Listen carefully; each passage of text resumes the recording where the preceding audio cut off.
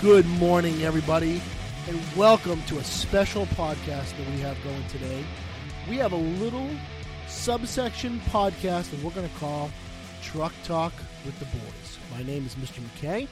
I'm here with Mr. DeCosmo and Mr. Kellett, and we are three members of the 407 Podcasters group, and we're going to be talking today as a little subsection of our podcast about some things in history that interest us, a little bit more fun topics, things that are kind of just questions we wanted to pose. Not a normal podcast that's filled with historical facts, but just more of a discussion. So before we even get going, before we even get into it, boys, how are we doing today? Welcome to Truck Talk with the Boys. I feel fantastic. There's about an hour left in the school day before I go home and cook up a storm. It's going to be great. I'm feeling good. I'm really excited, guys. I think that if we do little segments here with different hosts, it allows you to, get a slightly different voice, different feel for talking about history, realizing that history can be fun. You can have interesting conversations about it, and you can explore it in ways that are fun things to talk about with your friends, with your peers. And these little episode segments are going to be all about that. Is us talking with our peers and friends about things that we find interesting, and we hope to have a good time with it. All right, so just to give you a little bit of background about what Truck Talk with the Boys is, Mr. McKay, Mr. Kellett, and myself sometimes head out to lunch, and we think we're hilarious in the truck there and on the way back. We talk all kinds of crazy history stuff, life stuff, and we kind of just let it ride. We let the thoughts flow, okay?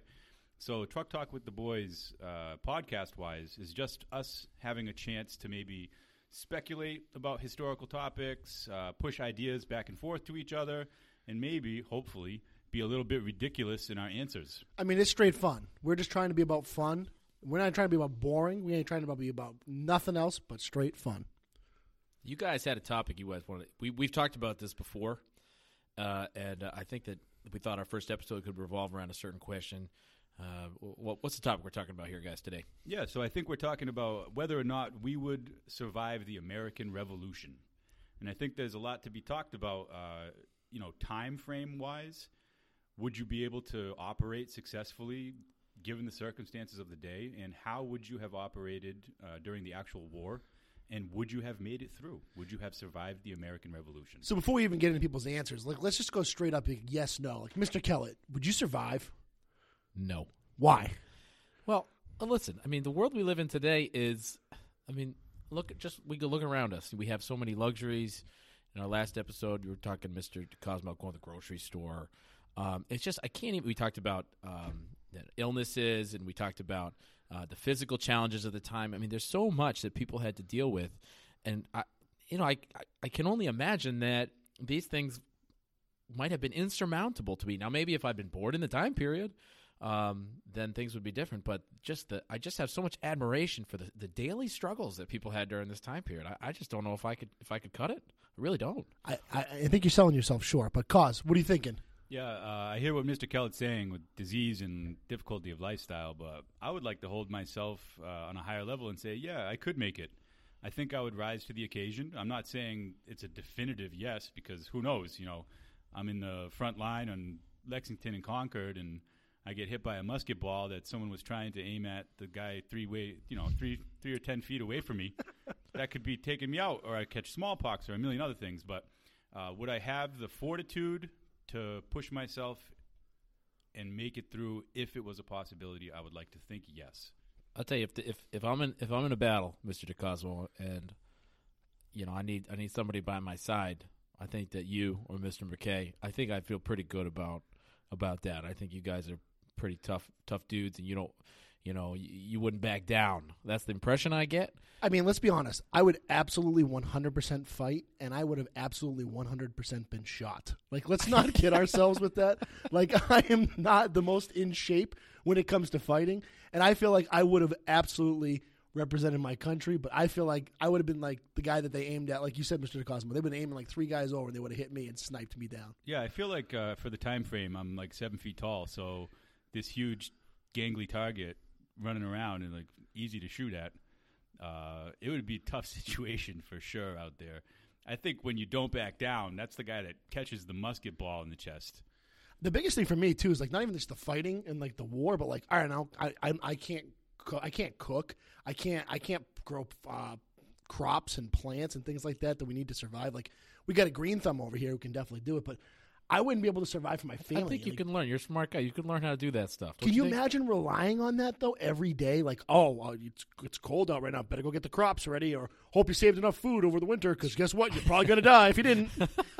It's true, and the crazy part about the crop harvesting is like you grow that stuff starting from the spring, and I don't know if you've been to the farm stand, but it all comes out at once.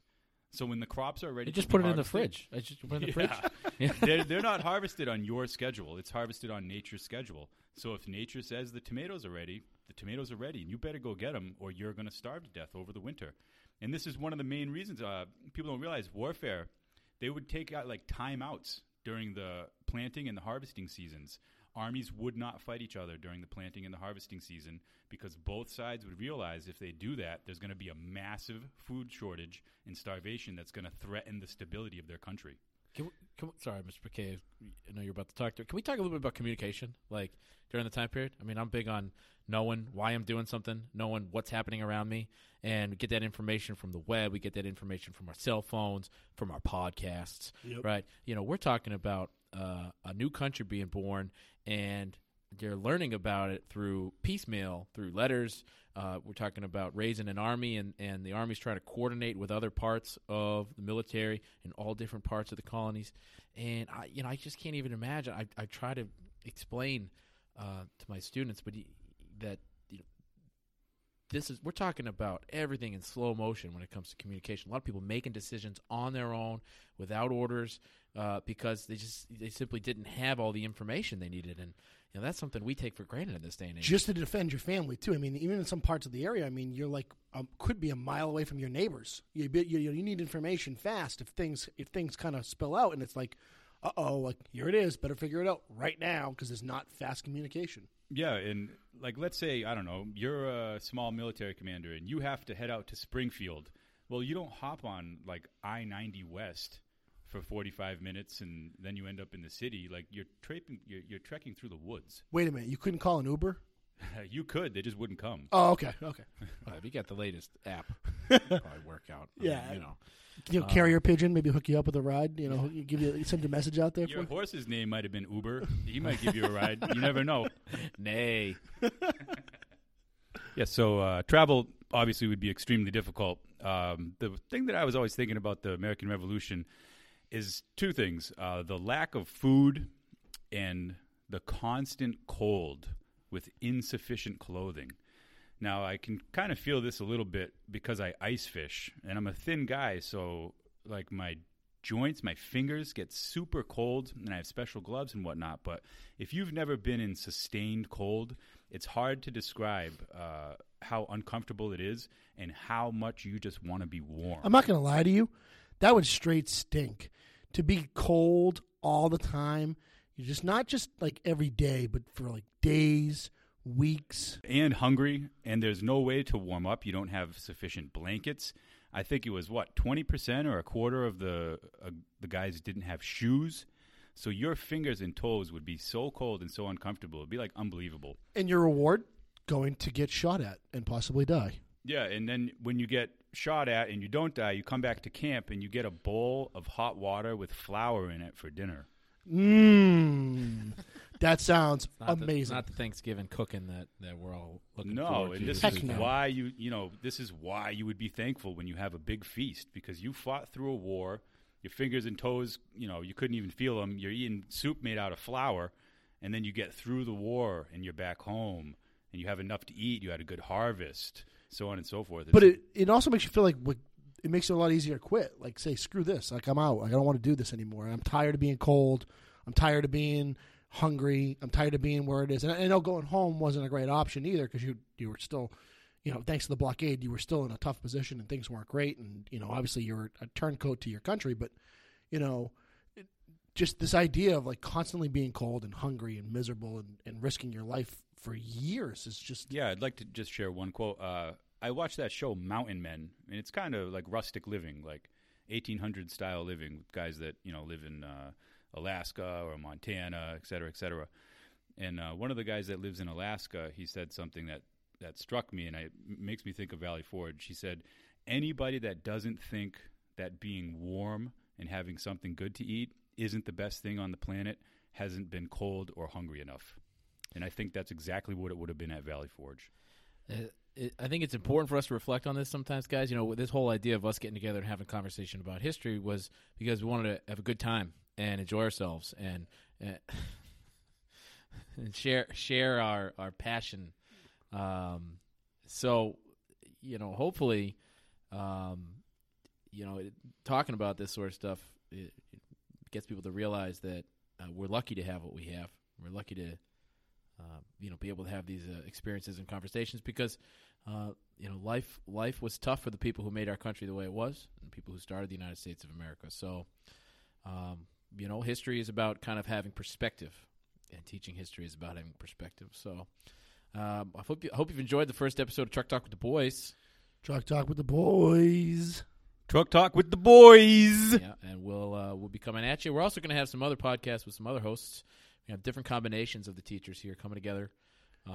I can't wait to hear the ladies podcast. I know they're really excited about it as well. They've been talking it up, so we'll have a ladies only podcast. We'll have mixtures. It's gonna be fun. Yep, you get to know your teachers in different ways. So with that, have a great afternoon. See ya.